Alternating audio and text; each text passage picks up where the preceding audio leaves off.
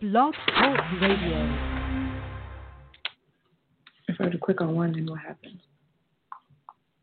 For what's at stake in global politics and your source for social, economic, and political impact of public policy on the African American community.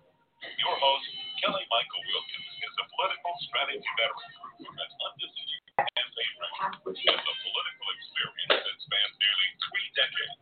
Mayor Willie Brown in California, President Barack Obama in our nation's capital. So get ready for a fresh and honest approach on the politics that affect you and your family the most. Now, your host, Kelly Michael Williams.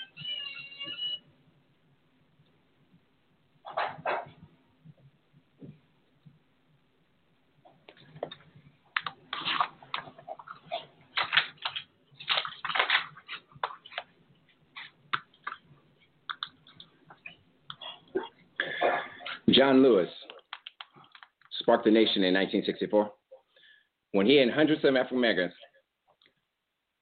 sought to reclaim their constitutional rights, their civil rights, their inalienable rights, their rights to vote as they crossed the Edmund Pettus Bridge. That bridge, named after the Grand Dragon of the Ku Klux Klan, was something that they needed to fight for, be active for, and be resigned for. That march across the bridge was a moment in time that forever changed America and culminated in the signing of the Civil Rights Act of 1965. On May 25th of this year, in the middle of the day, much like John Lewis, many of America watched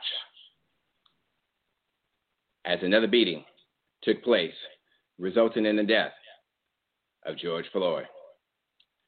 Much like John Lewis, it was caught on camera. And much like John Lewis, it changed the nation. It impacted the nation. It impacted the world. And it, in and of itself, caused many people to understand and see exactly why Black lives are so seriously and why Black lives matter. I want to thank you for joining us. I want to welcome you to the Black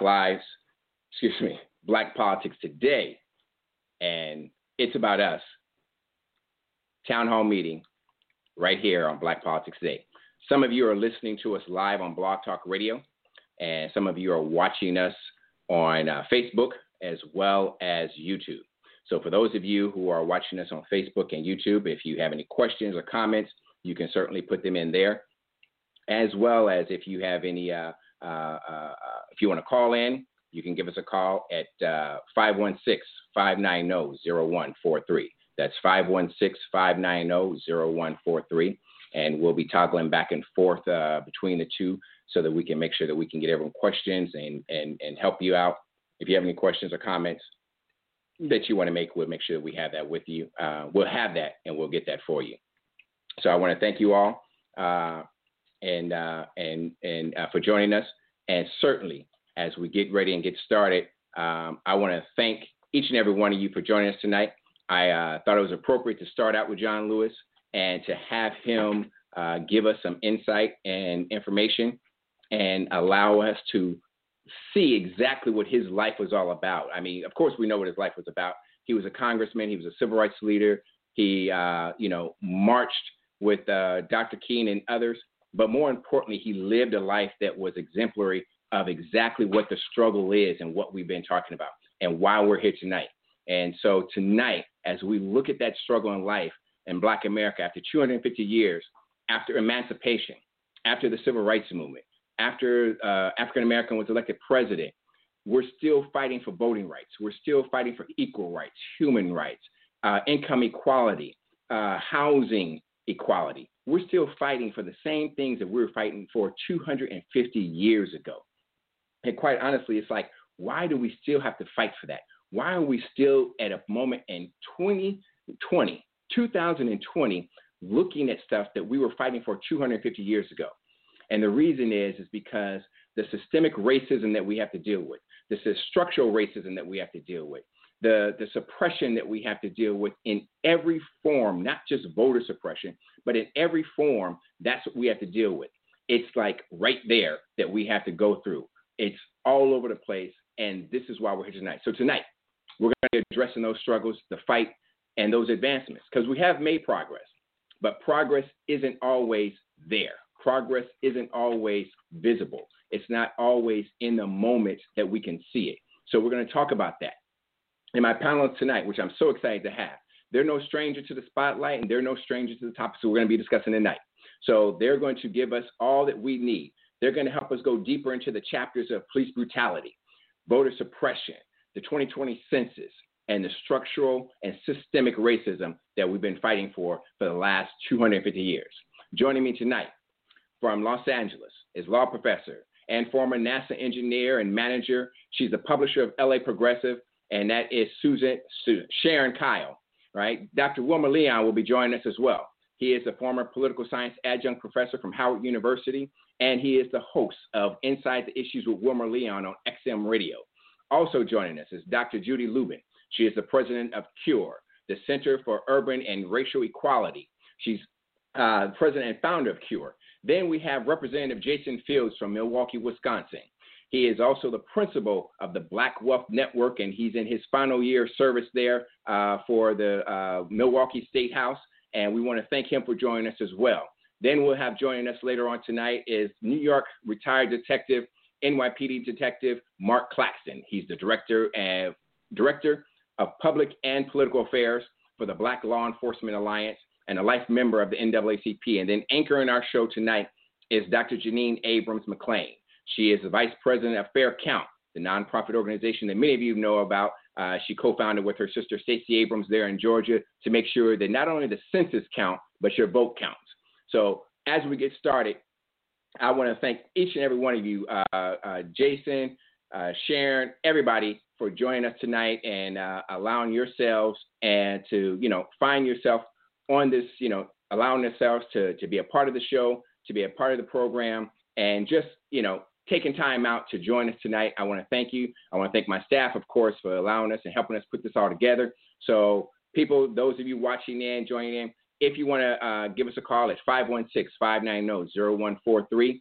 That's the number to call, 516-590-0143 if you have any questions or comments. Or you can go to our Facebook page at blackpoliticstoday.com and our YouTube page at blackpoliticstoday.com and give us any questions or comments there, and we'll take those on.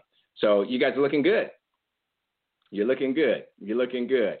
So as I was starting to say, I was looking at all of this here, and I see that we have the whole process of looking at systemic racism. I think I was going to start with Mark, but let me start with you, Judy, because as we look at this and we talk about what brought us here, what started, how do we get here, the whole structural racism that this country has been dealing with has been codified in our Constitution, in our local and state laws, and that's the way it's been for centuries. And when I think about it, I think about what John Lewis was marching for, what he was marching against and willing to lose his life for. And then we think about the system of injustice and everything that we've had to deal with as Black folks and what we had to overcome. And lo and behold, last week, we got Arkansas Senator Tom Cotton.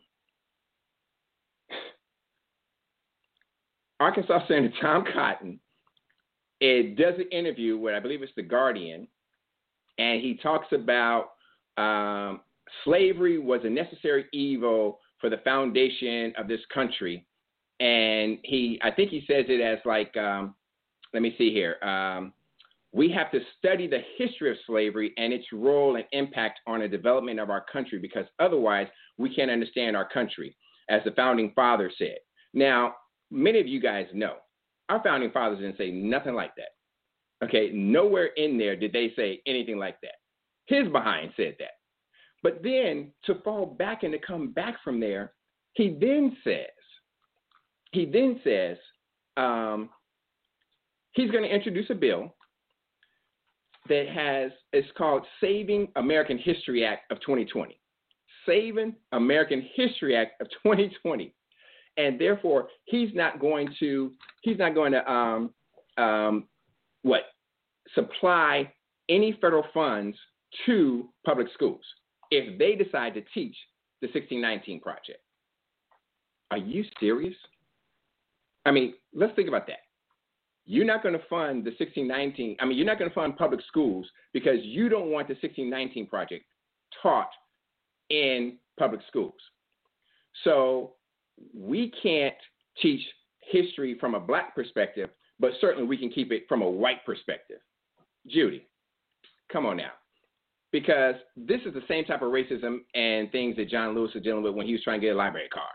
You're doing all this and going through this. Why is it okay for white folks to say it's okay for us to keep the white version of our history, but we cannot integrate, a black perspective in there or doing things so that black folks can understand exactly what our history was and is? Michael, thank you so much for having me. I knew you were going to try and have us away and start it off.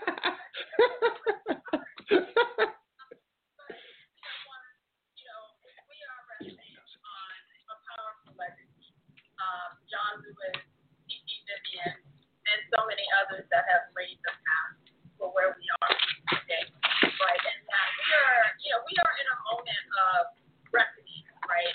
We have faced a number of different times in this nation's history, particularly post-emancipation, where there was an opportunity for this country to decide that it was going to start over and build institutions based on equity and justice, and instead we got black homes, we got Jim Crow, and we got structural racism that we are trying to undo today. And so that's why we're here. And so we have to keep our eyes on the prize. There's always going to be resistance.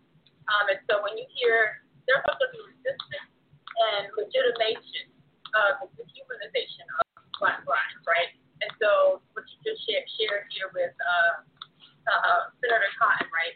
We should expect, unfortunately, more of that, right? But we are determined, we are focused, what we're trying to build, right? That this country needs to be fundamentally transformed. Every institution, we saw not just with COVID-19, but police violence, right? That racism doesn't stop even in a pandemic where we're asked to stay home. That racism doesn't stop. That racist police violence doesn't stop. And so we have to stay focused. We have to get into every institution and transform each institution and undo racism because we've had enough. Yeah. We've had enough. And so the work that I'm trying to do now is focus on the vision, on what we're trying to create. We know there's always going to be resistance. So we need to be prepared for that, but we also need to be focused on what we're trying to do. Janine, let me come to you now and talk about. I mean, there's so many people out there that talks about they're saying that they're well, in my opinion, they're the racist or they're ignorant. Okay, and that's on white and black folks, Candace Owens. So they sit there and they say the systemic racism doesn't exist, Candace Owens, and they say that we just need to get over it and just keep on moving.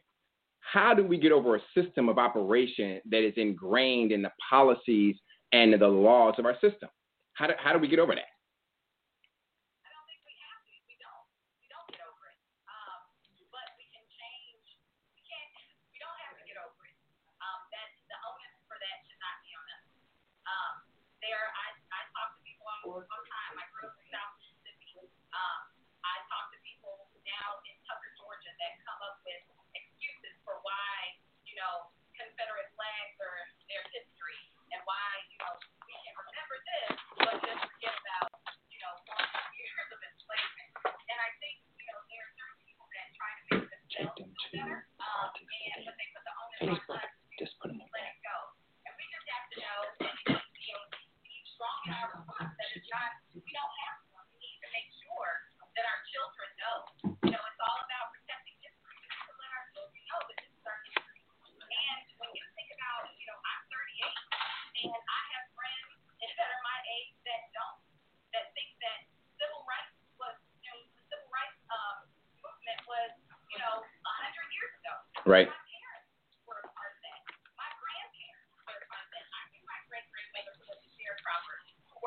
What are you looking for?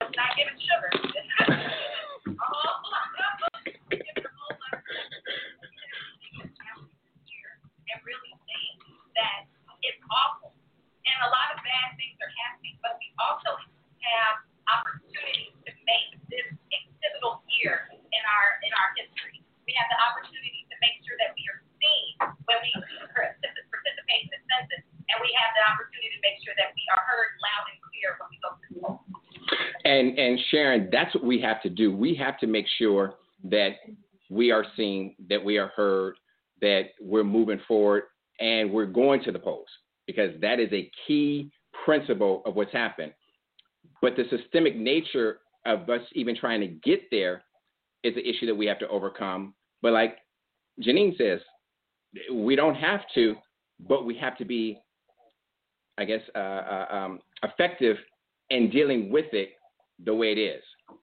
So how do we put ourselves, or are we able to change these systems by just putting Black folks in charge?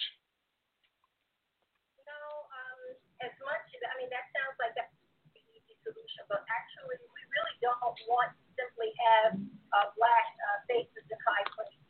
We've got to move beyond that. And in order to dismantle the institutional racism that is so pervasive, that has been so baked into the fabric of what the United States is. I mean, even before the United States was a country, when we were still in the colonial state, we were baking in these racist policies, starting as early as in the mid-1600s with the anti-miscegenation laws that first were put on the books for the very first time began to define race, began to define the white race as being entitled to certain privileges that non-whites were not entitled to. So no, it's going to take more than putting Black and brown faces in high places. We need to do something similar to what was done 40 years ago. We talk about 40 years ago how we've seen a dismantling of the voter rights protections that we had won during the civil rights movement. Well, there was a change 40 years ago. There was an actual intentional desire, started out with a memo called the Powell Memo. Justice Lewis Powell wrote a memo to the United States Chamber of Commerce, and he laid out a plan, and that plan has been followed to a T. The plan really focuses on education as well as communication, scooping up the media. So you know that now over the past 40 years, the media is now controlled by a small cadre of very deep-pocketed corporations. Right. Who really control what we see and hear. So we've got to fight in order to get the kind of information that any democratic society would need in order to be informed voters. Being a voter is extremely important. But more important than just being a voter, you've got to be an informed voter. And the way that our media is controlled these days, it takes work, not impossible, but it's hard to get the information that you need. We need an engaged populace that is educated, both in our educational system and very astute about the media that they consume. Corporate media has not been our friend, and it has never been our friend. You look back to the days of Ida B. Wells, when she was a journalist at the age of 25, and initially she believed that these lynchings that were occurring during her generation, she believed that, well, the Black men and women who were being lynched had perhaps done something that maybe they deserved to be lynched. And then she began to look into it and found, oh no, that was not the case at all. But mainstream media at the time said, well, you know, while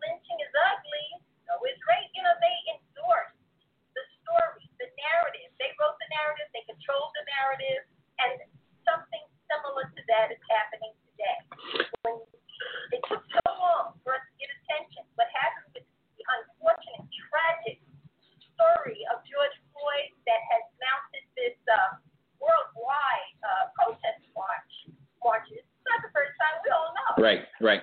It's been around forever. All right. Mark, let me come to you now, because what Sharon just said and what she touched on is that idea where you're looking at a whole bunch that's going on in terms of the oldest structures of systemic racism that we've dealt with, and that's in the form of policing. And that is that area where we know today's structure of policing is rooted in those slave patrols that we used to hear about, or we know about anyway, and how policing started and where it began and what it's doing. So when we think about that and we look at those efforts, are the personal experiences that we've all had here on the panel and people that we know about here on the panel that have dealt with that system, because I think that's the oldest system in the book. How or what will reallocating funds do? Because in my opinion, the reallocating of funds and this idea of taking money away from the police department isn't how we get to police brutality. I think the way we get to police brutality and this whole structure is through attitudes and through the policies and the systems on the street. So when you think about that, how do you think, or what is it, in your opinion, as a former police officer and in the system and then being part of NAACP, how do you think that should work? How should reallocating the funds actually operate, and will that be enough for us to deal with? Some power and authority from police departments, agencies, to have some individual police officers. That is not necessarily the case. I don't think that's necessarily the case. I think defunding movement, defunding of movement, some people talk about dismantling police, all legitimate cries and demands for the application of law and justice to be applied equitably long as the people, individual entities that have totally disregarded the will of large community, particularly Black and brown community. So I think the whole movement right now is about how to gain control of the entity that is part and parcel of the question of Black and brown people. And for some, it's about defunding. For some, it's about reallocation of resources. For some, it's about dismantling. For some, it's about farming out everything that police do or historically have done professionally to other entities, to other agencies, to keep police strictly more or less for physical and property security in that area. And the hope is, I believe, that there are individuals that hope that will in some way offer some relief to Black and brown communities. And I don't believe that's the case. Mm-hmm. I think that is the entire institution itself. The objective, the goal, what you have to do so is clear understanding about the issue of police. Right. And I think the importance about us hearing what Tom Cotton and other Confederate beliefs is vitally important, because sometimes it forces us and come up with some new ideas. Absolutely, and I'm glad you brought that up, because it's something where we need to realize and recognize that. I mean, for Tom Cotton to literally come out and say that he wants to defund the K through 12 education system because they want to teach the 1619 Project because he thinks that is propaganda, or he doesn't agree with what they said and how they said it, is so I'm not going to say what I want to say, because I mean, this man, his family owned slaves. His family owned slaves, and now you're going to tell America that you're going to basically take money away from K through 12 education, because that's federal money, because K through 12 is funded by the federal government, but you're going to take away that money because you don't want the 1619 Project taught, because you don't like what it says. But you don't mind that. But then here come to you and say, but you can't reallocate money for the police department because we don't want that. But yet Black and brown people are the ones that dying at the police department, at the hands of I mean, the somebody help me out here because I really want to say, Jason, come on here. I really want to say what I want to say, but I always get some pushback. So I'm trying to be nice and calm. I told them I wasn't going to cuss tonight, and I told them I wasn't going to cuss nobody out tonight, Candace Owens. But you know what? I just really need to, somebody to address that for me because that's ridiculous. How are you going to sit there? Go ahead, Sharon, jump in. Jason, you took too long.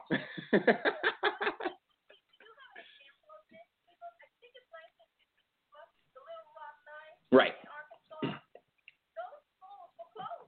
Right.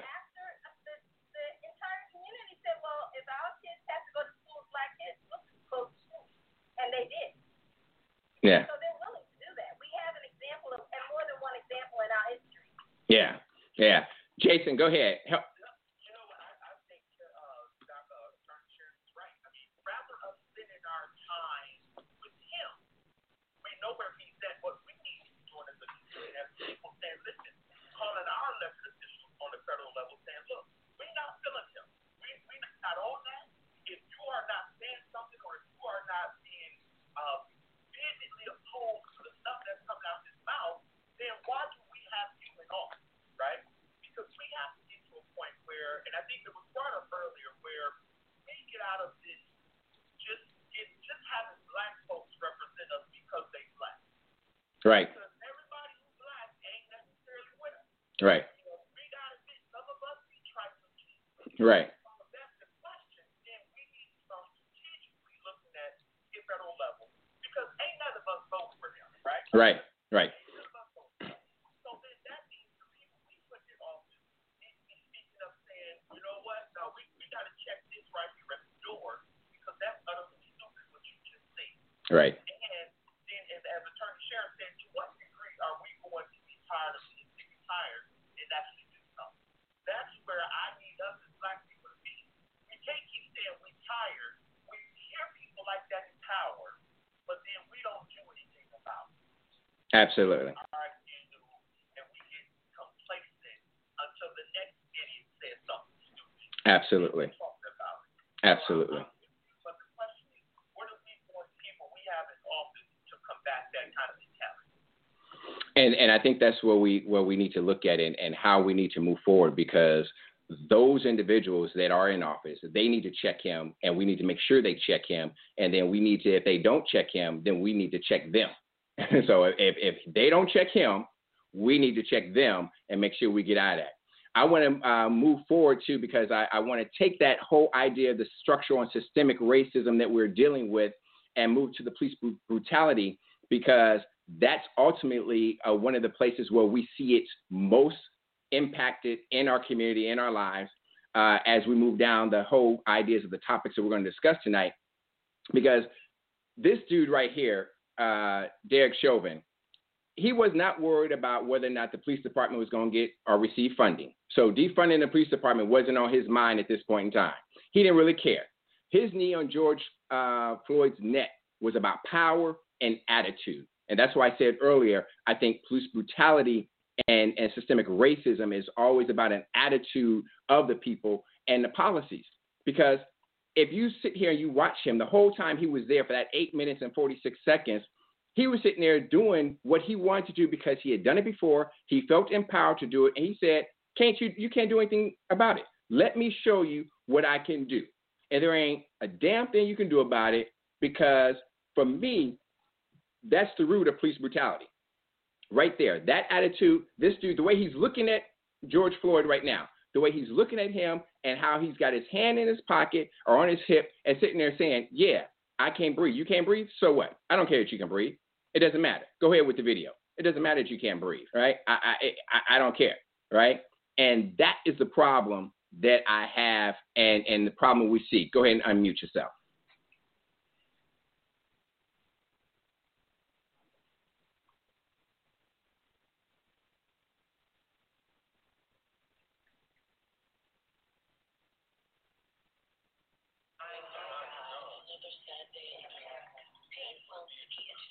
George Floyd during his last breath with the cop knee on his neck.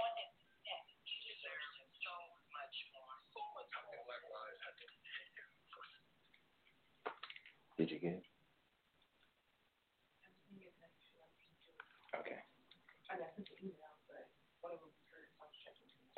Thank you. I totally forgot about them. One of us, our three for white supremacy.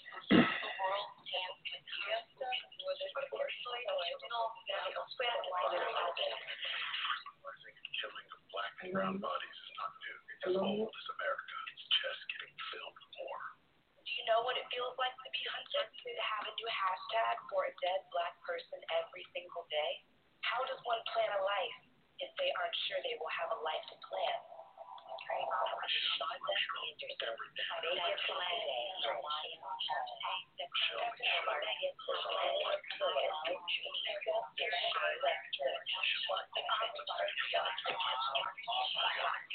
George Floyd. His name was George Floyd. Say his name. George Floyd, say his name. Say their name. And always, we fight for justice. Black lives matter. Black lives matter. Rest in power, beautiful. Jason, that was one of those things that when I saw that, I said I had to play that because I wanted to look at it. One of the things that it surprised me, although I knew about it, but it was the idea or the reminder, not the idea, but the reminder of so many women who have died. And we have not necessarily given them the same just that we've given the brothers that we have. And I think it's something that I wanted to make sure I highlighted when I saw that, because in that clip alone, we saw more women than we saw men.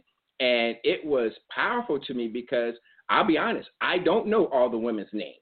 And it's something that I'm sure that many of us don't know all the women's names because they didn't get as much attention because they may not have been shot. They were strangled, or they were choked, or they were put in a compromising position where they had bags put over their face, spit bags put over their face, and then they went into cardiac arrest and other things of that nature.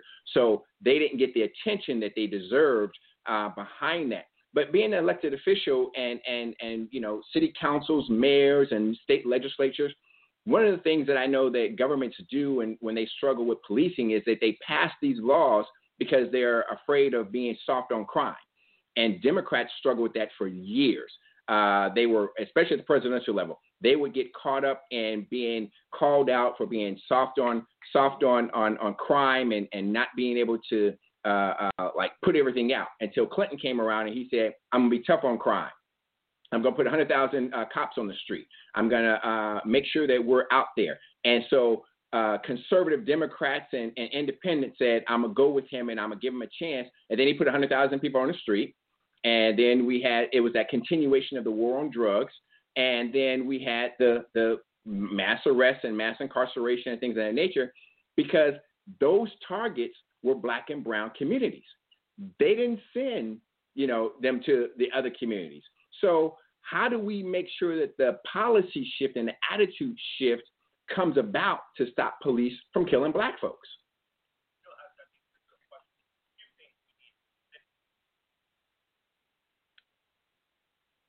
Black women and how they treat it. This is just one instance, right? I mean, right. You can look at healthcare, venture capital, where black women are not getting the credit or the attention that they deserve. That being said, from a policy perspective, there are a few things we need to do. And here's where having black folks with high intellectual capital at the table doing policy. Because what happens is we get caught up in the rhetoric. We get caught up, and I think your officer Martin was said, this whole defund the police.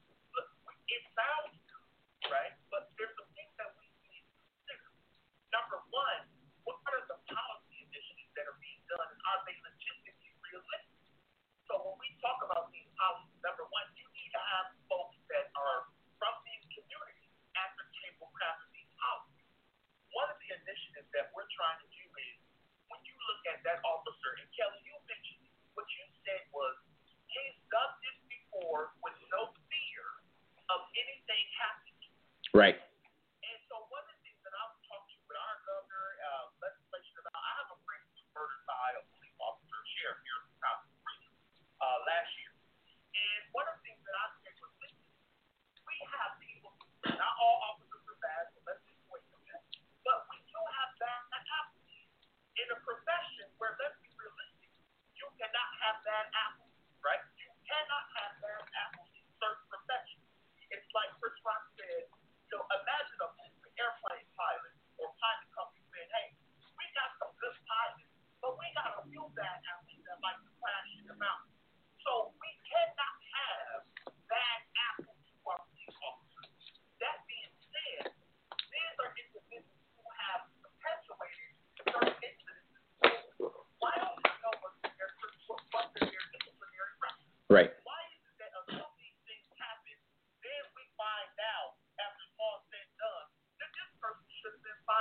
Some time ago, right. And so there are things that we need to look at to address some of this.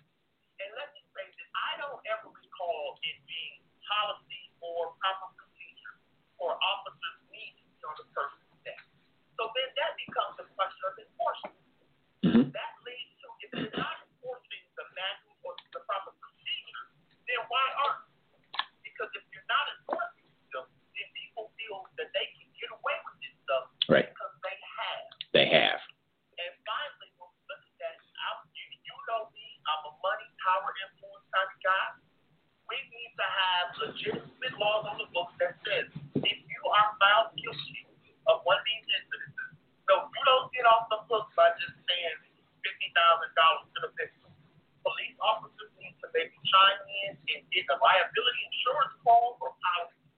And the victims of these perpetuated crimes need to be reported monetarily. Then, I believe, if you start looking at those kinds of policies, then we start addressing racist police officers. Because that's what we're talking about. We're talking about racist, not in all cases, but we're talking about racist police officers who've gotten away with this stuff time and time again, and nobody said it. Absolutely, and Judy, that's the idea that I think and feel when I talk about policy, because I think a lot of things that we're addressing and a lot of things that we need to comes from a policy perspective and a structural perspective or systemic perspective and what's happening, because cops are in essence enforcing what they have been told to do by mayors and city councils, and what Mark said and what Jason said is that they're enforcing the policies and laws. Because if you think about it, the mayors and the state legislature are saying, go out there and fight the war on drugs. And they send you out there and they tell you to fight the war on drugs. But they don't send you to the white community. They send you to the black community. That's like, white people do drugs too. In fact, like I can't remember who it was said it. We don't have planes shipping it in here. We don't own no planes to bring it in here. So it's coming in. It's coming to our neighborhood, but we're not the ones who are actually able to like bring it in and bring it. So you have the territorial and the boundary wars for the gangs in our cities. And then you have the mayors and everybody saying, go out there and police our streets. And the war is our streets. And then the police are charged to enforce that. So they're enforcing the policies to get rid of the people out there. But like I said, they're sending the people to the black community. So in one part of it, I think it's a territorial war, because the policy says fight the war on crime. The mayors and the people in charge says go to the black community. And that's their policy. They don't tell them to go to the white community. So aren't we dealing with policies that we need to take down, strip down, get rid of, and elect people or put people in office to change those policies?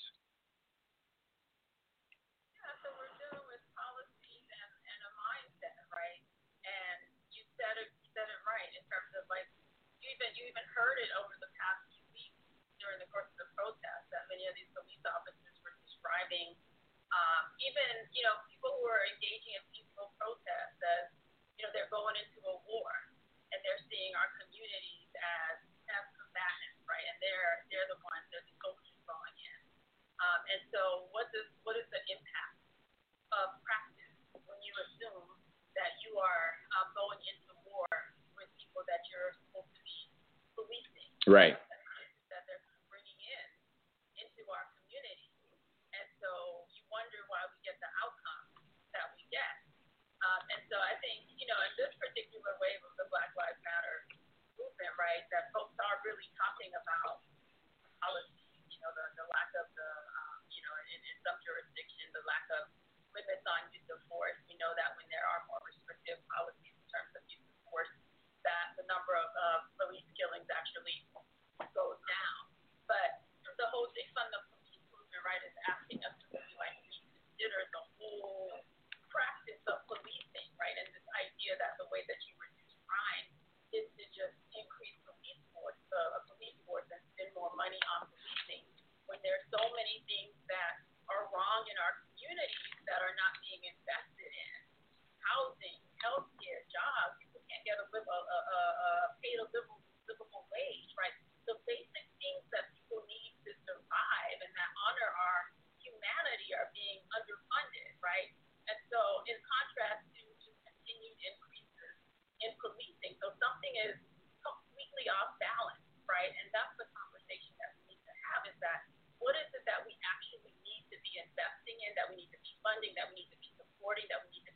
nurturing, so our communities truly are safe, so that our communities are really healthy, right? And so that's what we're battling, not just on a local level, but nationally, in the politics of like Senator Kine, right? That even in this moment right now, where we're still waiting for another bill, right? The eviction moratorium is about to run out. The $600 unemployment add-on is gone, right? And folks, people need these to survive. In a couple of days, people aren't going to know how they're going to be able to pay their rent, or if they're going to be evicted. And people are they're playing politics with our lives. And so, those are the types of policies that we need to be lifting up. When you don't provide the basic level of care and provide for the basic needs that people have, you're going to have crime. So we really need to be thinking about what are the things that really keep us safe and that make us healthy. That's a good point. That's a good point, Judy. And Janine, I want to talk to you because when I thought about this, and I thought about it from a territorial perspective, and I thought about it in terms of how we go to war. So we go to war and we're fighting over territory. So when we go fight over in Afghanistan or things of that nature, we're fighting for that territory. And that's what's going on here in our city sometimes when we're talking about the quote unquote war on drugs. But then something hit me as I was contemplating that, is that while the police are coming into our neighborhoods to quote unquote fight this war against us, once they calm down, or once crime levels go down to an acceptable level, then we have our Caucasian brothers and sisters move in, and then now all of a sudden our communities are okay, and then our property values start rising, and then the banks start coming in, the developers start coming in, the stores start coming in. And I looked at it from the standpoint, I said, here's another system. Here's another structure. Here's something else that literally, I kid you not, this afternoon as I was preparing and thinking about it, I said, I'll be damn. It just hit me. It was like, look at this. It's territorial.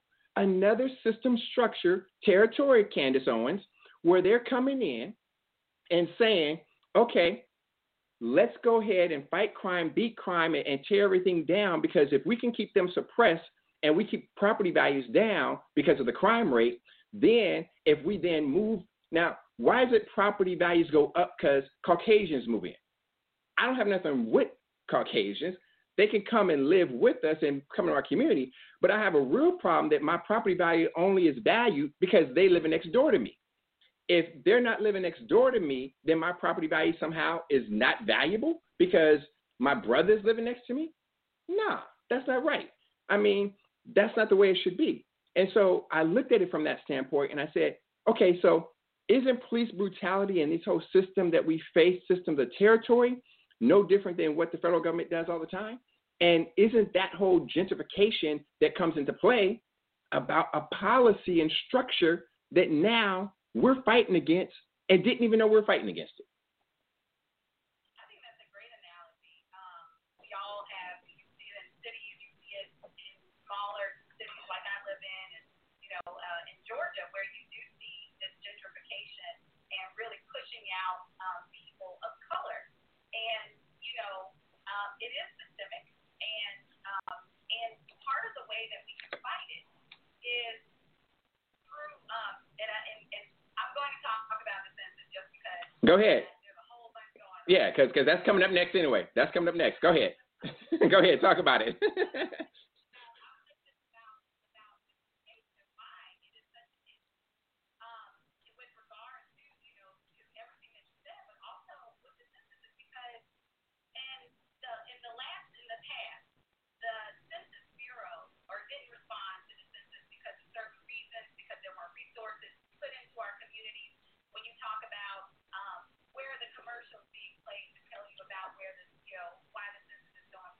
Right. Why voting is so important. Where are the people coming around to your door? Folks don't knock on everybody's door. Mm-hmm. Tell them about something that's really important in their community. You don't go to every door. So when you look at those communities that don't get that information, what ends up happening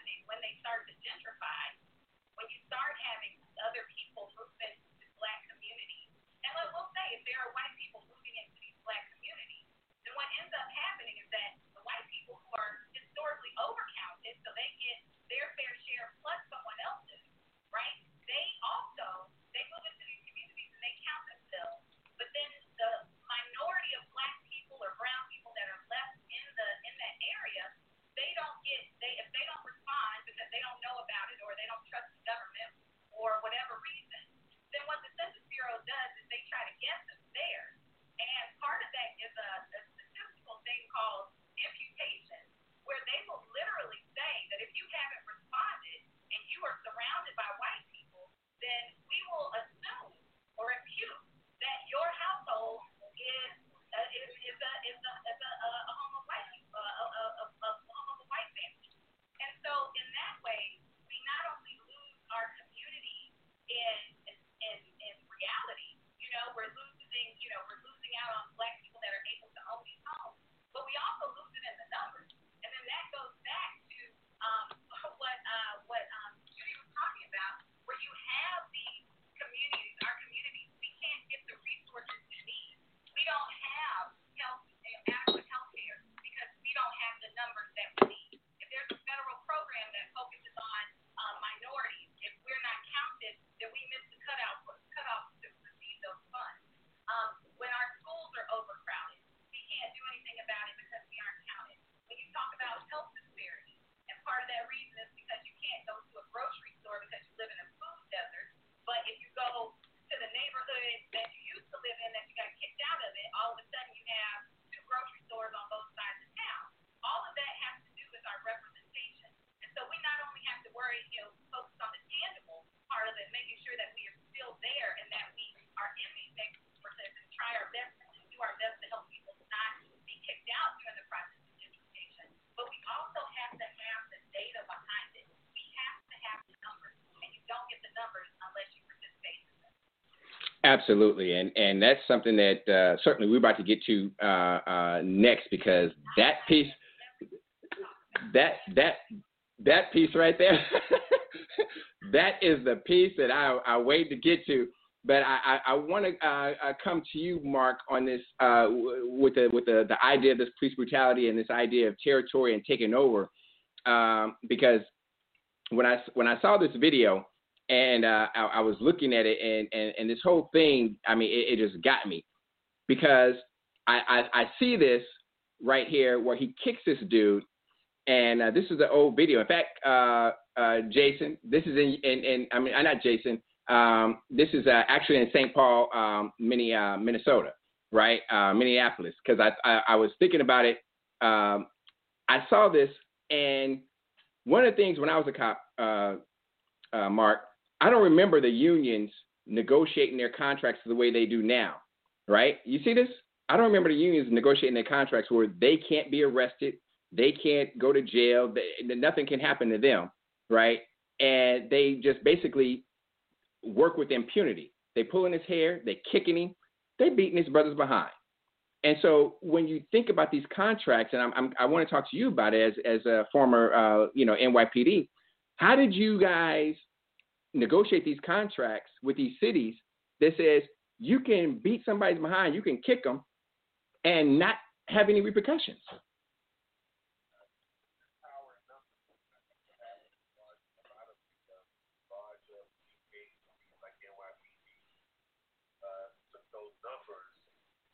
That is negotiation. So we're typically had unions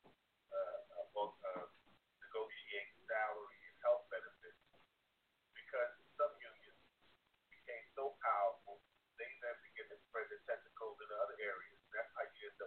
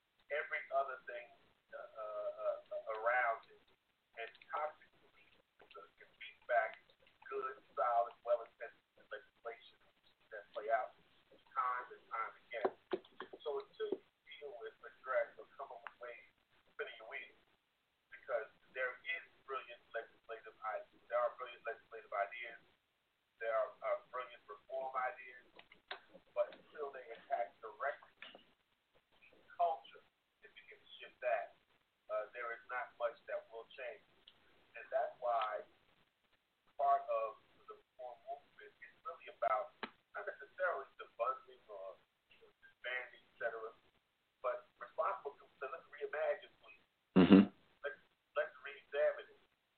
Let's implement new ideas, friendly. Never been, but I mean that's whole theory. So it's more about a reimagination, and that reimagination requires a real frank and honest discussion about toxic police culture and how that dominates everything else that you put up against.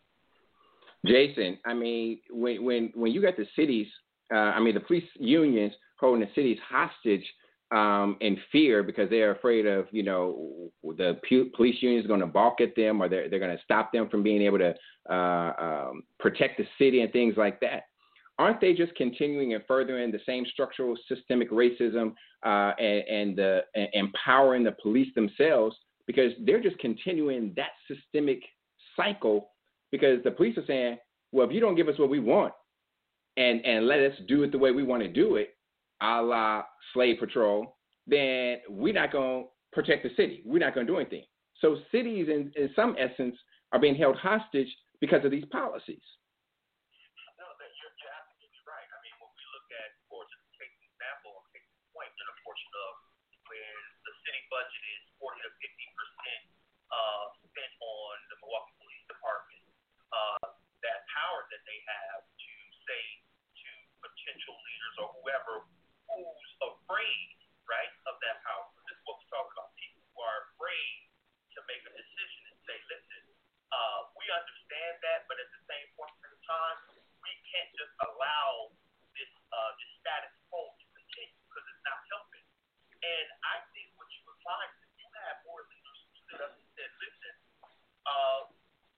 if a person is going to leave because we won't allow them to continue racist policy, then to hell with them. Bye. Just bye. And I think when you have that kind of attitude from a leader or from leaders, you'll begin to attract a different kind of mentality. But what happens is the police unions, they've gotten to a point where the strength and the strategies that they involve, they've been successful. Case in point here in the state of Wisconsin. A lot of things that the Milwaukee Police Department union can get away with or do, they can take it to the state legislature, where you have that mentality of tough on crime. There's a consistent majority of Republicans in the House and the Senate. So now, the people who are voting on these things, they don't live in the city of Milwaukee. So they Right. do exactly whatever they want to. Right. Support that group, that organization, get contributions, and roll right with them. Exactly. So if we don't, you have to look at that dynamic, because those are some of the things that keep the status quo and that system, that systemic or that mindset in place. So we need leaders who will say, you know what, that's not cool. And if we have to start from the ground floor, then that's what we got to do. Because you can't have it both ways. Right. And as Dr. Judy said before, and I agree, a lot of this discussion has to be, what are we doing with the money? Or what do we do? Are we going to start attacking problems from the beginning, the solution? Mm-hmm. Or are we going to be continuing to fall into that rhetoric? Because that's what led us here in the first place. Right. So more money got spent on the police department. Right. Mental health suffered. The programs that benefit people in the community suffered. And that led us to this catch-22 again, where now we almost forced to choose of what a good person would do, And so if we don't start to look and say to those organizations, that police union, look, that can't fly. That's not sustainable. But as long as they still have those out-of-state politicians who don't live in majority urban areas, but will do whatever they ask, it's going to be an obstacle that we have to continue to address. Sharon, and looking at the continued protests around the country and other places, it seems like the movement has been hijacked in some cases. At least it looks that way. It looks like what started out as Black Lives Matter and put forth, it looks like white lives have hijacked that, because a lot of the violence comes after Black Lives Matter leaves, goes home for the curfew, and then everybody's out there 1, 2 in the morning setting fire to federal buildings. Now, why are we standing in front of a federal building, a federal courthouse, allowing the chime to go on? I don't know. But has Black Lives Matter lost control of this movement? And if so, how do they regain it? And as Jason said, how do we make sure that we move those people who are outside of the area and keep the people inside? So I think that we have to be careful to not, because there are white allies who are serious about changing the system. And I think as Black people, those of us who belong to the Black Lives Matter movement, who are engaged in the movement for Black lives, we need to seize on this opportunity to make the most of it, because I think we all know that the current situation is not sustainable. We are not going to be having global protests forever. Right. So we need to take advantage of whatever we can take advantage of. But the truth of the matter is, when we talk about changing policy, like getting rid of the qualified immunity doctrine that protects police officers, pretty much they can do whatever they want, and they don't have to be concerned about losing their pension or paying any kind of personal cost. We can look at changing those kinds of policies, but when it comes down to it, no amount of legislating, litigating, or lobbying will replace a serious time of truth and reconciliation and an acknowledgement of what has happened to Black, brown, the indigenous people of this country for hundreds of years. Until we really get down to that, I think that what will happen is we'll continue to see the morphing, which is what we had. You know, somebody said, and it could have been Ta-Nehisi Coates, that the past isn't over. It isn't even the past. Right. And so what we keep addressing things from a legislative, not to say that we shouldn't. We do need to address legislation, and we do need to litigate, and we do need to lobby. But we got to get down to the core, and that requires truth and reconciliation. So, Mark, let's follow with that because, putting on and thinking about it from the NAACP standpoint and what you're saying, because I agree that we have to stay focused, stay vigilant, and move forward. And so the question is in the sense of it appears at times that the Black Lives Matter movement is movement segmented by state and not collectively focused in one direction. And I want you to address that or talk about that. So if that is the case, and I don't know that it is, but if that's the case, is that because there is no central leadership like the Civil Rights Movement was in '65, where you had a central leadership and you had a national platform and a national goal, as opposed to the segments of what's going on from state to state to state? And is there a need for a central leadership? And does that weaken the message because they don't have it? I'll say this.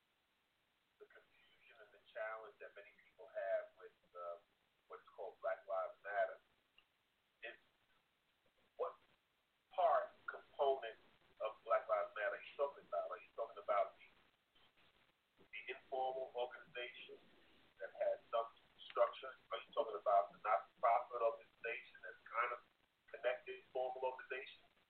Are you talking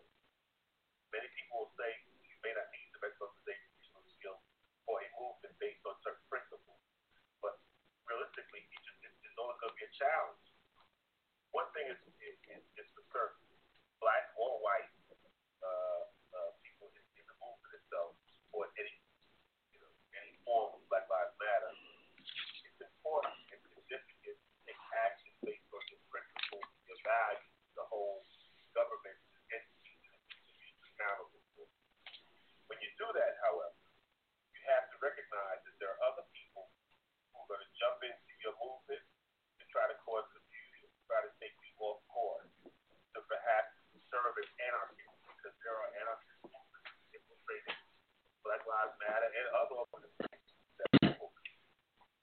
That's the risk you take. But you do so with the ultimate goals and objectives in mind. Push towards those goals and objectives, even when there are others who may have infiltrated you, may be trying to undercut you and undercut your movement. You have to be forceful enough and clear-eyed enough to push for a certain goal. Even when you come up with ideas like the total defunding and disbanding the police, you have to be in a position to be able to defend those.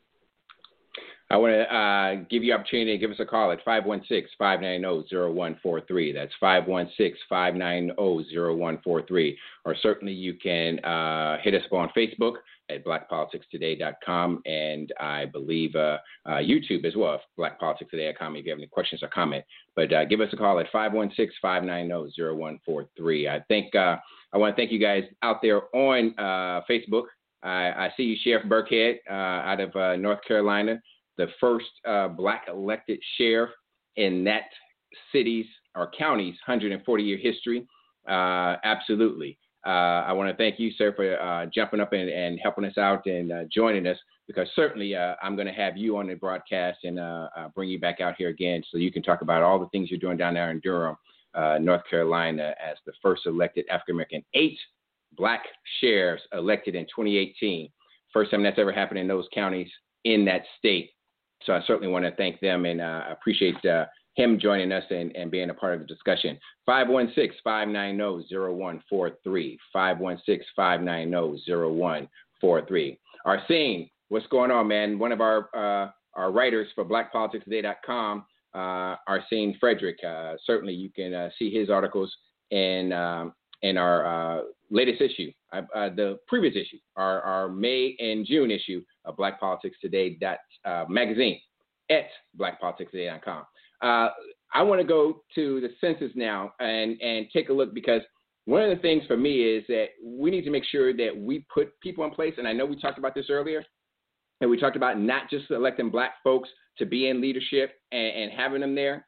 And I agree with that, but I also agree that we need to have some black folks in leadership, especially in places where we have not been before and where we need to be. But then we also just have to hold them accountable.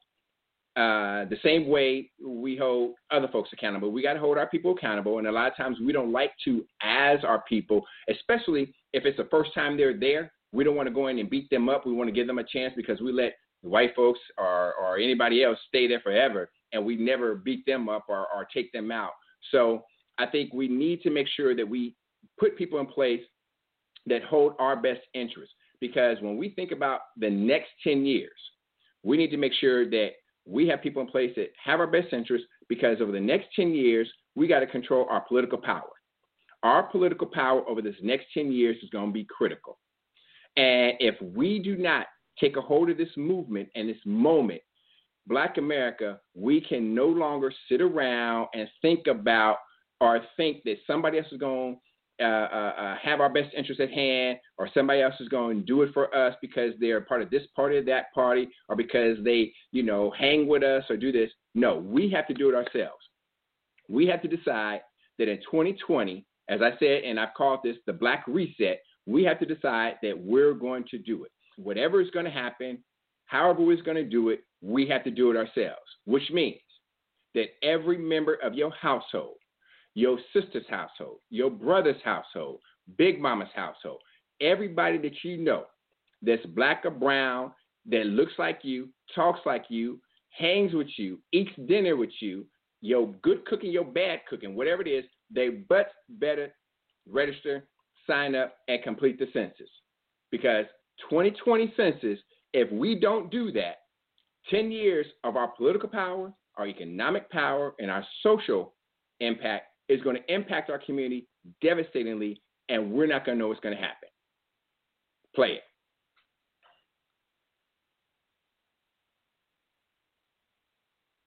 Go ahead, one more time. I want to make sure they hear it. It's fine. No, go back one. Go back one, Brian. Go back to the census.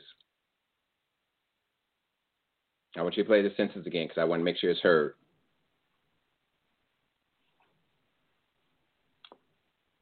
Just unmute.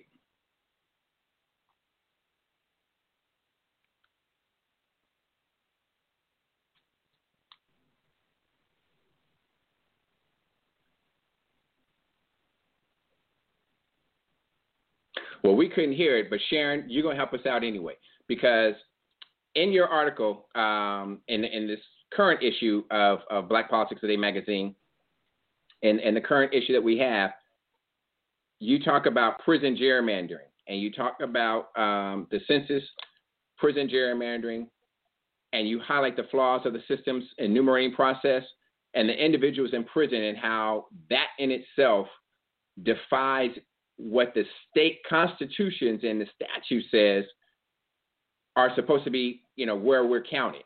So talk to us about your article. Give us some understanding of what prison gerrymandering is. And then Janine, I'm going to let you rip. I'm gonna let you go, girl. Okay? I'm going to let you go. Sharon, go ahead and talk to us about that. Okay. So prison gerrymandering is a phenomenon that has taken on a significant importance because of the size of our prisons. Like, the United States imprisons more people than, like, the next 10 largest countries combined. And over the past 40 years, our prison population has grown 800%. So we know that, for the most part, Black and brown people are disproportionately represented in our prison system. And generally what's happened is these people are arrested for crimes that occur generally in the urban centers, and I'm speaking in broad generalization here, but they're arrested for crimes that occur in urban centers, but they are actually put in prisons that are in rural communities. Now, the vast majority of states in the United States, when they conduct the census, they are counting the prisoners as if they reside in the prison. So, Los Angeles, for example, or Chicago, or New York, they stand to lose, no longer Los Angeles, and actually New York, but Chicago stands to lose a considerable number of people being counted rightfully in the cities that they come from, because they're going to be counted in these rural areas. And so what does that mean?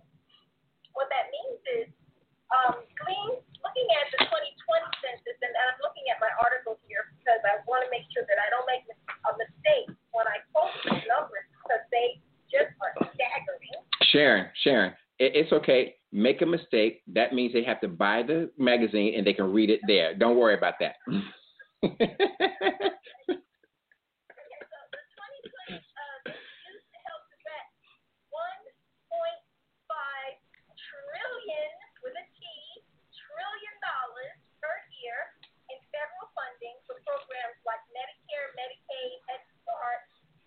The National School Lunch Program, and several others.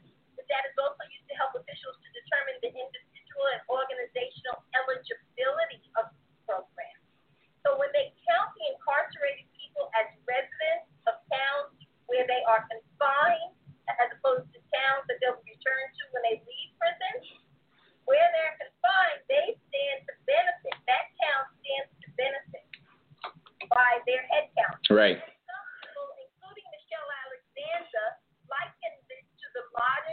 Version of the 3/5 clause in the Constitution. Remember, when the founding fathers decided that the Southerners wanted the slaves to be counted, and the Northerners did not want the slaves to be counted, because that would determine the congressional representation that each state got. So the compromise was a 3/5 compromise. Slaves were counted as 3/5 of a person. Right. But they got counted. Right. And so that's the same thing that's happening here. These people who are incarcerated, for the most part, can't vote. I think in Vermont they can. But they are counted, and those dollars will be directed, in many cases, to communities that So, Janine, I'm gonna let you go, girl. You can take it up, because we talked about this at the Urban League when we had our panel. This again, another system structure of keeping us out and putting us off and doing those kind of things. Another system and structure that we have, now we're counted, but we don't count. You know, we don't count what we need to count. We only count what they want us to count. And again, we're now property again, and they're benefiting from us again, and they're using us again, but we're not getting the benefits from the dollars again. So we're in the white rural communities. We're not in the city. We're not where we need to be, and it's out there. As Sharon talked about, $1.5 trillion. And if we don't respond to this, and now we got COVID, and COVID's impacting this, how do we make sure we get this money because of the systemic nature that we have to deal with, Candace Owens? How do we make sure we get our money? Yeah, I'm coming after her. I'm coming after her. You guys haven't seen it yet, but I'm coming after her behind. Okay.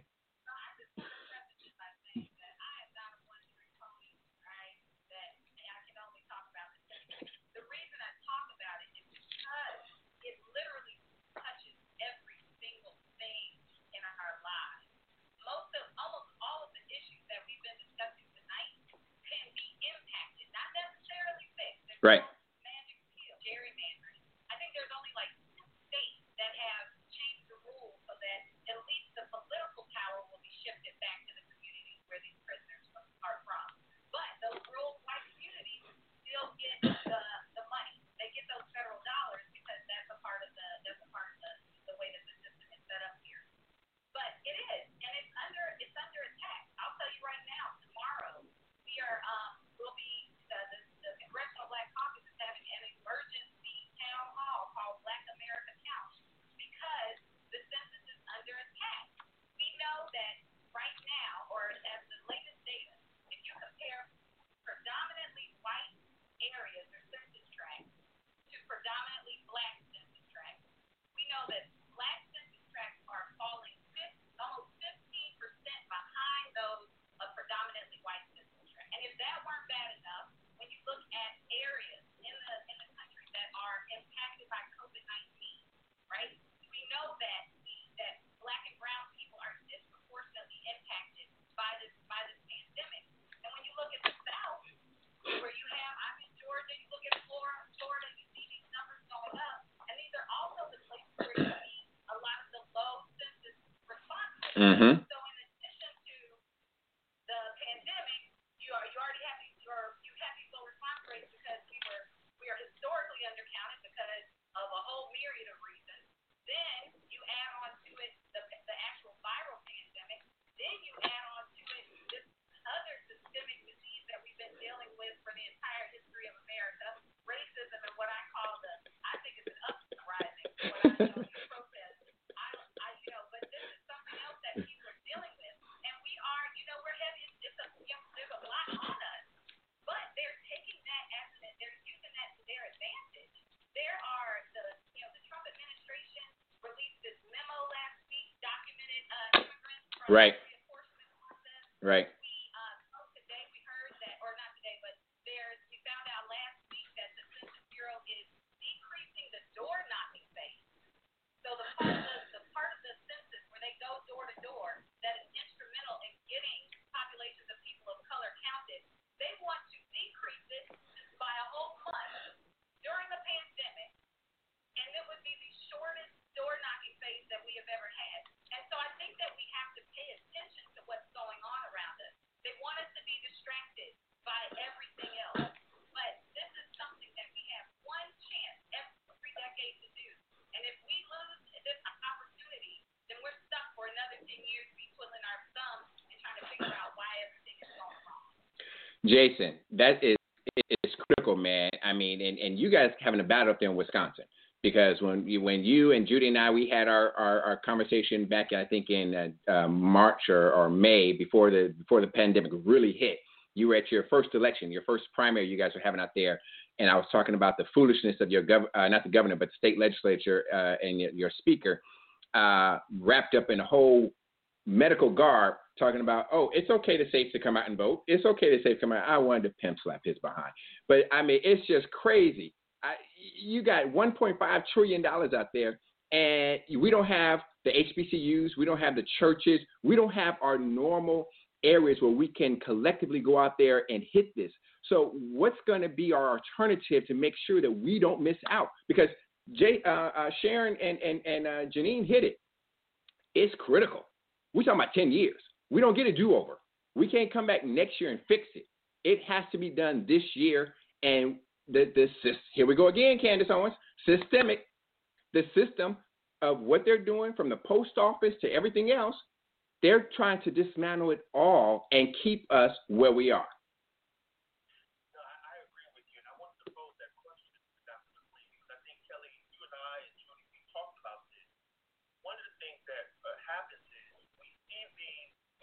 we're in these situations, and far be it for me to act like I know everything, but my question, Dr. McLean, is what should or could all African-American elected officials across the country be doing to make sure we are hitting on them?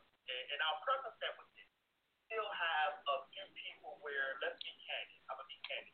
I'll go smoke things, watch not be bold.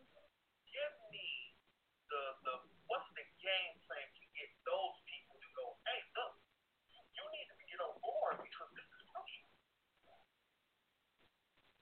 So, one, we have an entire elected official toolkit ready for you. And any elected official that needs help, we hire somebody specifically to work with elected officials. When you talk about folks that don't vote, right, that are afraid of putting their information out there because they worry that the government's going to know where they are. One, they already know where you are. They sent you a letter. Exactly. Thank you. I get so sick and tired of that.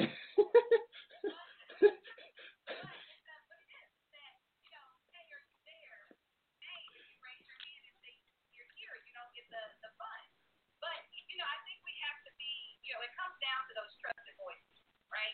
And maybe the trusted voice isn't the elected official. Maybe that trusted voice is the pastor that was there with you when your mama got sick of COVID and you were in the hospital, right? And she was praying for your mother while she was getting out of the hospital. Maybe that's a trusted voice that you can that can give that message. That's why we talk to elected officials, but we also talk to folks that are just in your community. If you could get one person to be able to convince one other person, and they send a text message or tell a story or something like that, it's going to take people talking to each other. And I know what you mean. I have friends and I have family that don't participate in anything civically related to civic engagement. But I've been able to flip some of them by really bringing it home, by letting them know they don't have to be afraid if somebody's living with them who has a warrant. All right? If they have a warrant, put them on there anyway, because I've heard that they will not hire police officers specifically because they don't want anybody to be tempted to turn somebody in. But it's also your information is safe and protected and hidden for 72 years. If you're dry snitching on somebody, they won't know for 72 years. If you get federal benefits, tell them. Like, they're not going to be impacted if the numbers don't match. But it's about having those real conversations. And you sound, Representative Fields, you sound like a politician that people will listen to. And so if you have that voice, then you need to be the one out there saying these things to people. You send the emails, you send the text messages, you send the flyers, you tell them why it's important to keep it real with them. Because if we don't, we're not going to get counted and we're going to be left out again for another decade. That is absolutely true, Judy, because we talked about it, and the COVID issue is huge. The COVID is keeping Black folks back. We're dying from it. We have a huge rate of it. Everything is critical behind this, and like Judy said, it's that whole thing of we don't want to talk to the government. We don't want to tell them nothing. We don't want to say nothing. But we really have to be able to get into our churches, get into our communities, get to our fraternities, our sororities, these HBCUs, do something. Because if they're going to cut back the door knocking for a month and you're out in the rural areas and even in the inner city, but you don't have access to the internet and things like that, and if they cut back the door knocking, that's another segment of missed people that we're going to have. And here in Washington, D.C., they did not in 2010 count Ward 7 and Ward 8, which is the predominantly Black neighborhoods. They didn't even count them. They estimated them in 2010. So clearly, and I'm in Ward 8 now, we've lost a whole lot of money. So I'm trying to make sure that that doesn't happen again, but that's what we're going to have to deal with.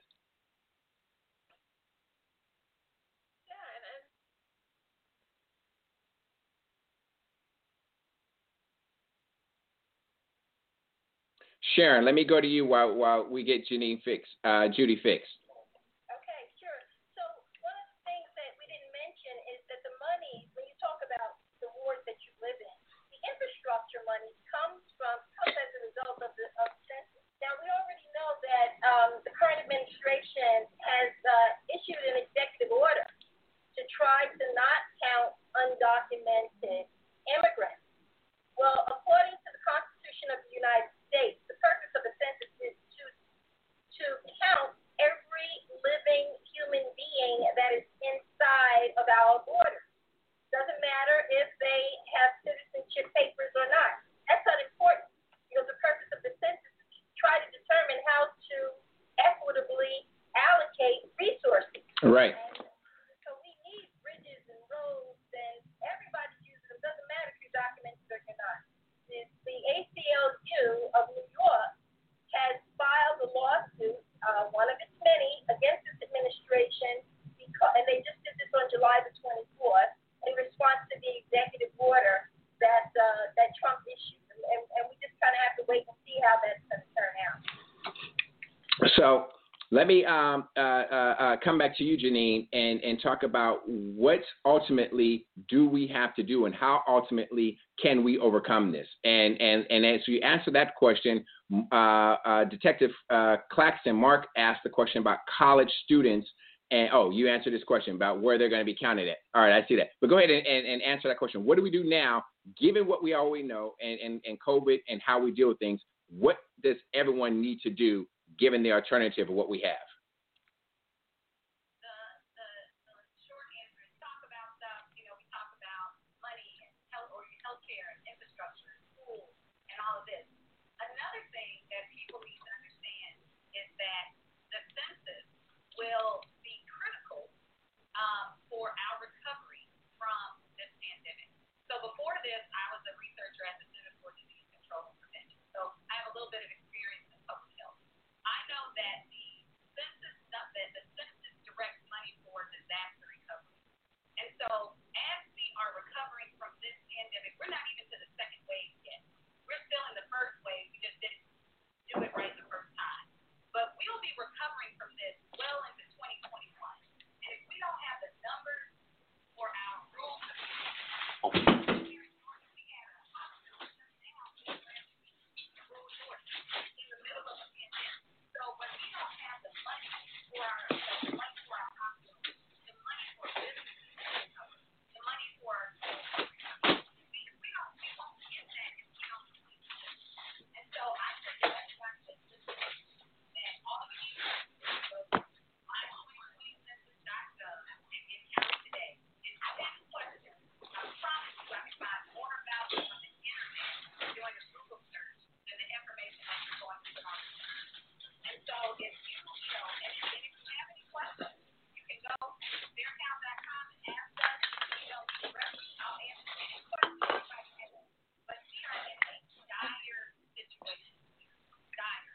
Absolutely.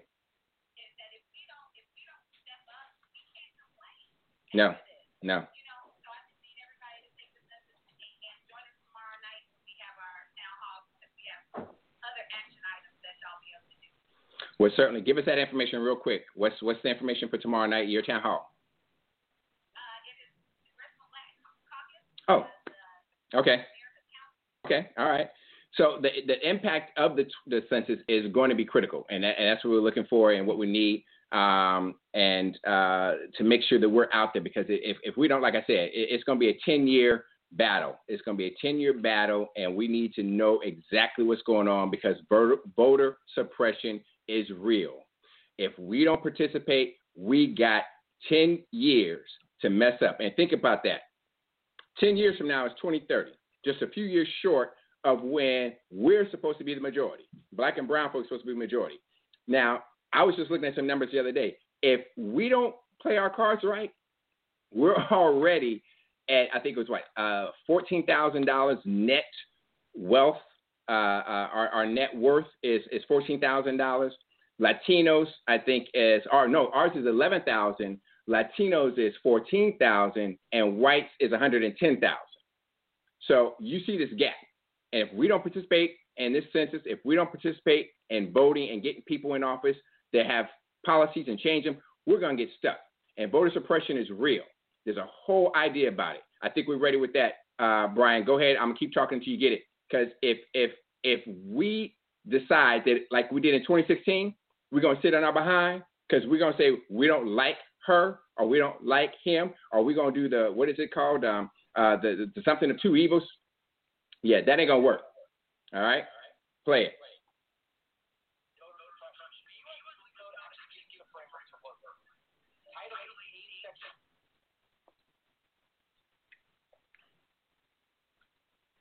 Either illegal or illegal by way of laws, administrative rules, or tactics that prevent eligible voters from registering to vote or voting.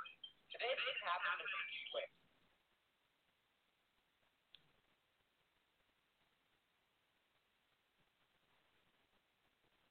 Back most of the protections which targeted the other states. It was a close decision, 5-4. Chief Justice John Roberts wrote the law.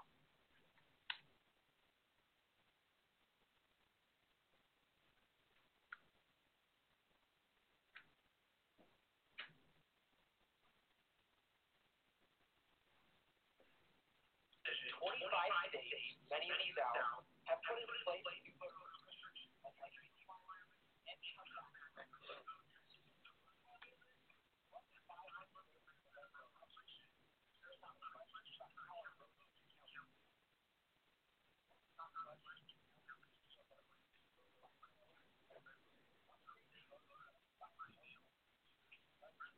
So, Mark, this whole thing, put on your civil rights hat for me, because the idea that the Supreme Court is going to say that, oh, we don't need the Voting Rights Act any longer. We don't need Title V, Section 5. We don't need this because, you know what? Black people voted overwhelmingly in 2008, and they beat out white people voting in 2012. We don't need this any longer. How stupid and ridiculous is that? I like what Ginsburg said. It's like saying you got, take my umbrella and I'm in the middle of a storm. This whole idea of voter suppression, from everything that we're dealing with right now, is critical. Look, the post office, the states, Georgia, Brian Kemp, DeSantis, all these dudes, and how they're moving things around and how they're stopping things. How are we going to move past? And I know it's kind of, a crazy question, but how do we then fight the suppression that we're going to experience so that we can make sure that not only our vote is counted, but we can break past these other barriers that we have to deal with? Mark Claxton.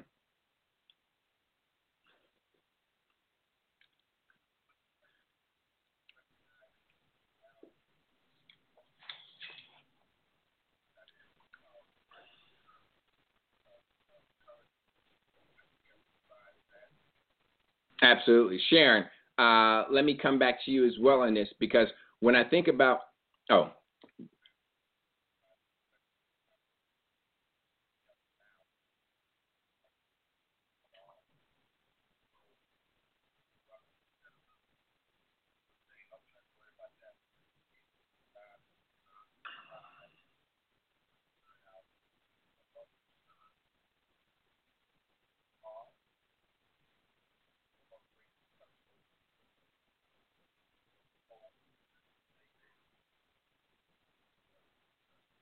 exactly. Sharon, I was going to say to you, because I look back to 1981 when the Voting Rights Act was going to be ratified. And what happened was that in Mississippi, they required you to register three times. They required you to register twice for 3 elections. So you had to drive 50 miles to the county seat and register for the county and state election. Then you had to turn around and come back home to your regular hometown and register for the city election. Nowhere in America have I ever heard of you having to register twice for 3 different elections. And now they just changed the game, so now we have to bring an ID. They close the polling place, they move the polling place, or they purge the voter roll. These things, and looking at it from the standpoint of what the Secretaries of State's doing, like in Louisville, Kentucky, Georgia, it's absolutely crazy. And really it should be illegal, but there's not. So how are we going to deal with, and why hasn't someone sued to make it illegal?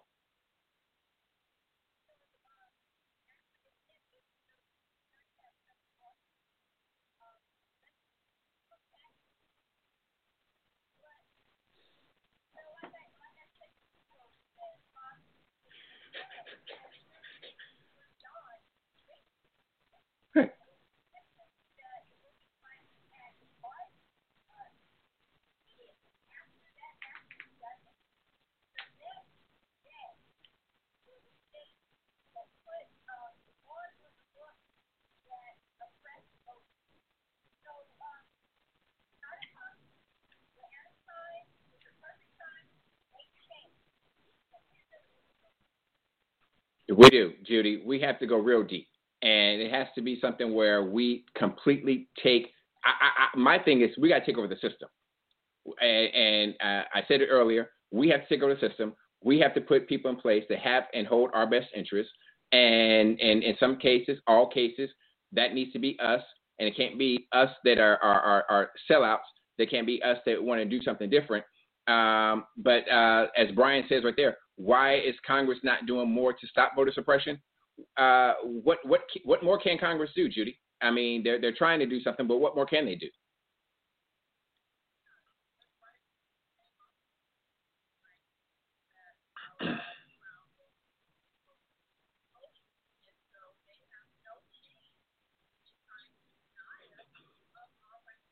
None whatsoever.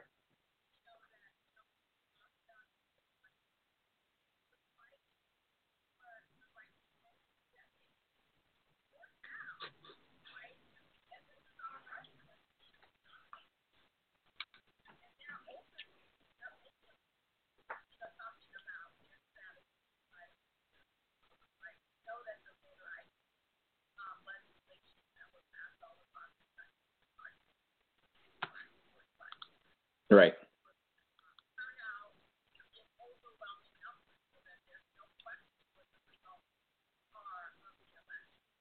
There can't be. Right.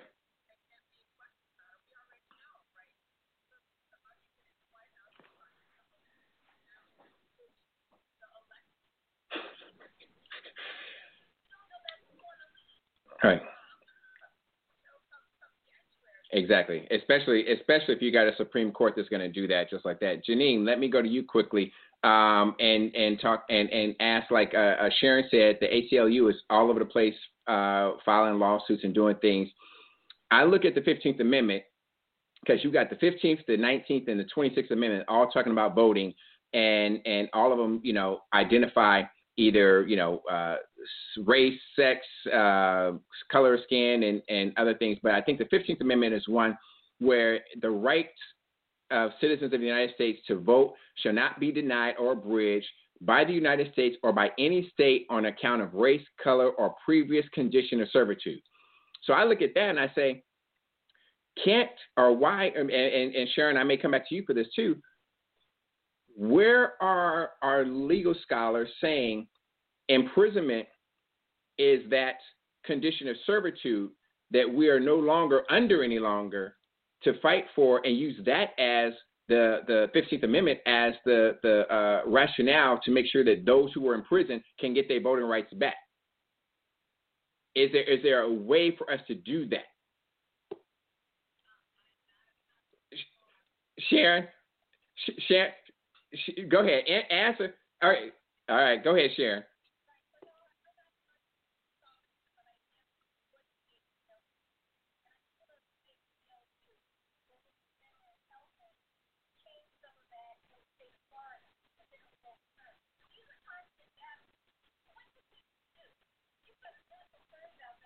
Right.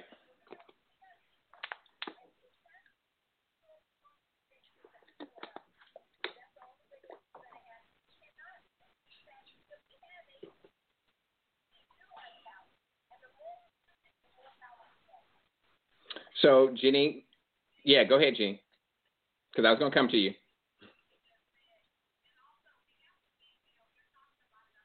So speaking of your sister, VP Stakes is going on, and so I want to put it out to all the panelists. Actually, who is your choice and why? We got a few minutes left, and I want to know because I want to comment and see where you guys are going. So I'm not going to start with you, Janine. I'm going to let you. I'm not going to start with you.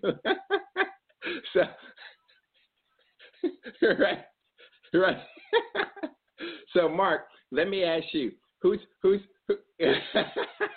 You've been quiet too long, bro. You've been quiet too long. I want to come to you. Who's your choice and why? And what do you see out there?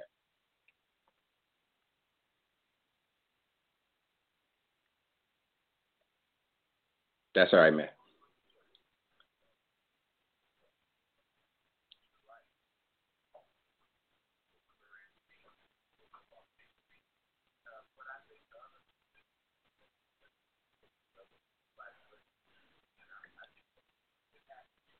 Right. Exactly. Potato. Right.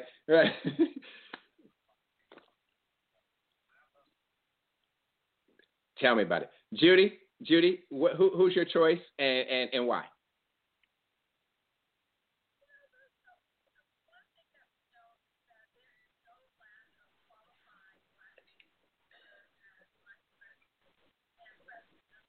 So which one do you want? Which one you want? Which one you want, Judy? Come on, Judy. Which one you want? Who's your first instinct? First instinct.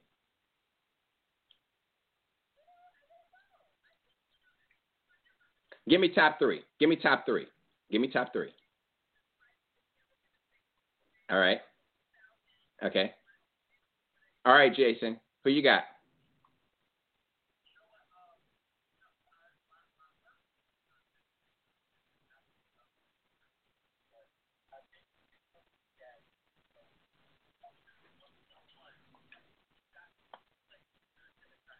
Right.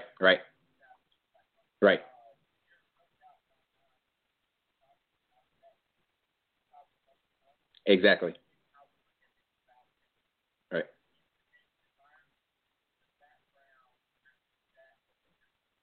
Right. All right. Sharon?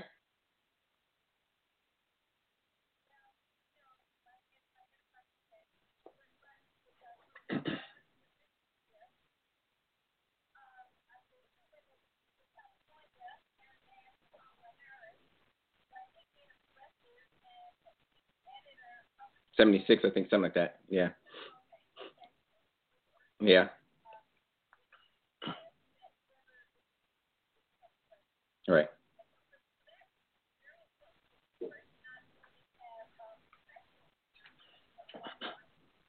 Okay. All right. All right. You named two. I'm gonna give it to you. All right, Janine. Who's your choice? She named two.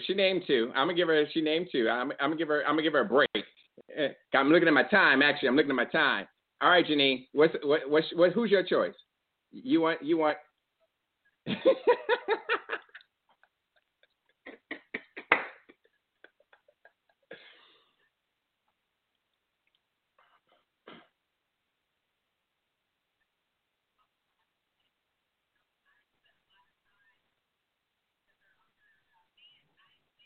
Exactly. And I'm gonna. All right.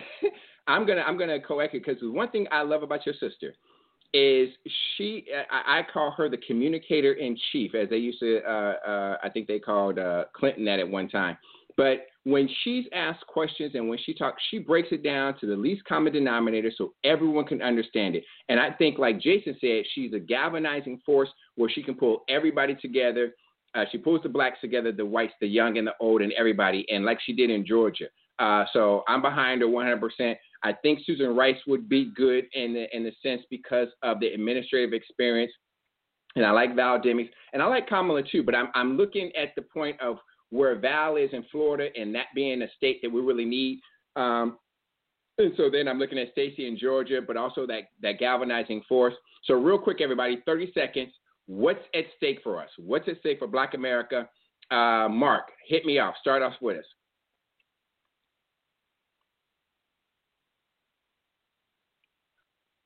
Absolutely. Absolutely. Judy, what's at stake?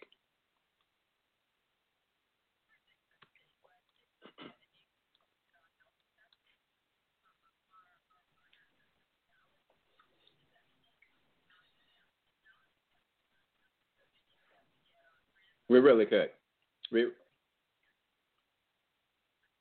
All right. Absolutely. Sharon, what's at stake?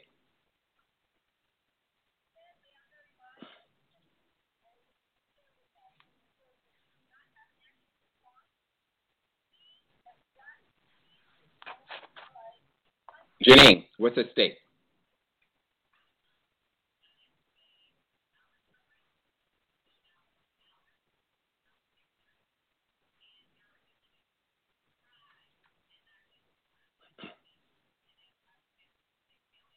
Jason, what's at stake?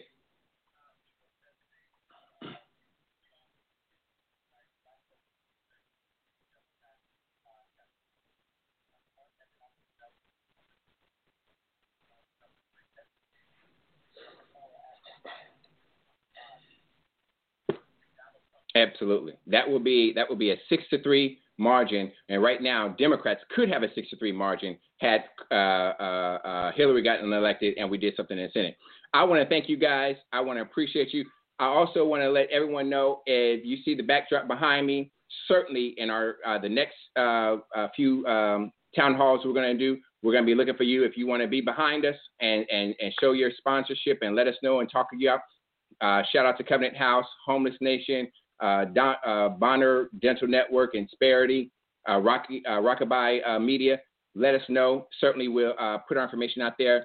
Give us a call or send us an email at info@blackpoliticstoday.com. info@blackpoliticstoday.com. We also have our water bottles here. Let me get that up there. Water bottles on our website. We got these water bottles on our website, Black Politics Today, so certainly get out there. We have big tote bags. All right, so we want to make sure that we talk about, share everything up. We got the mouse pad.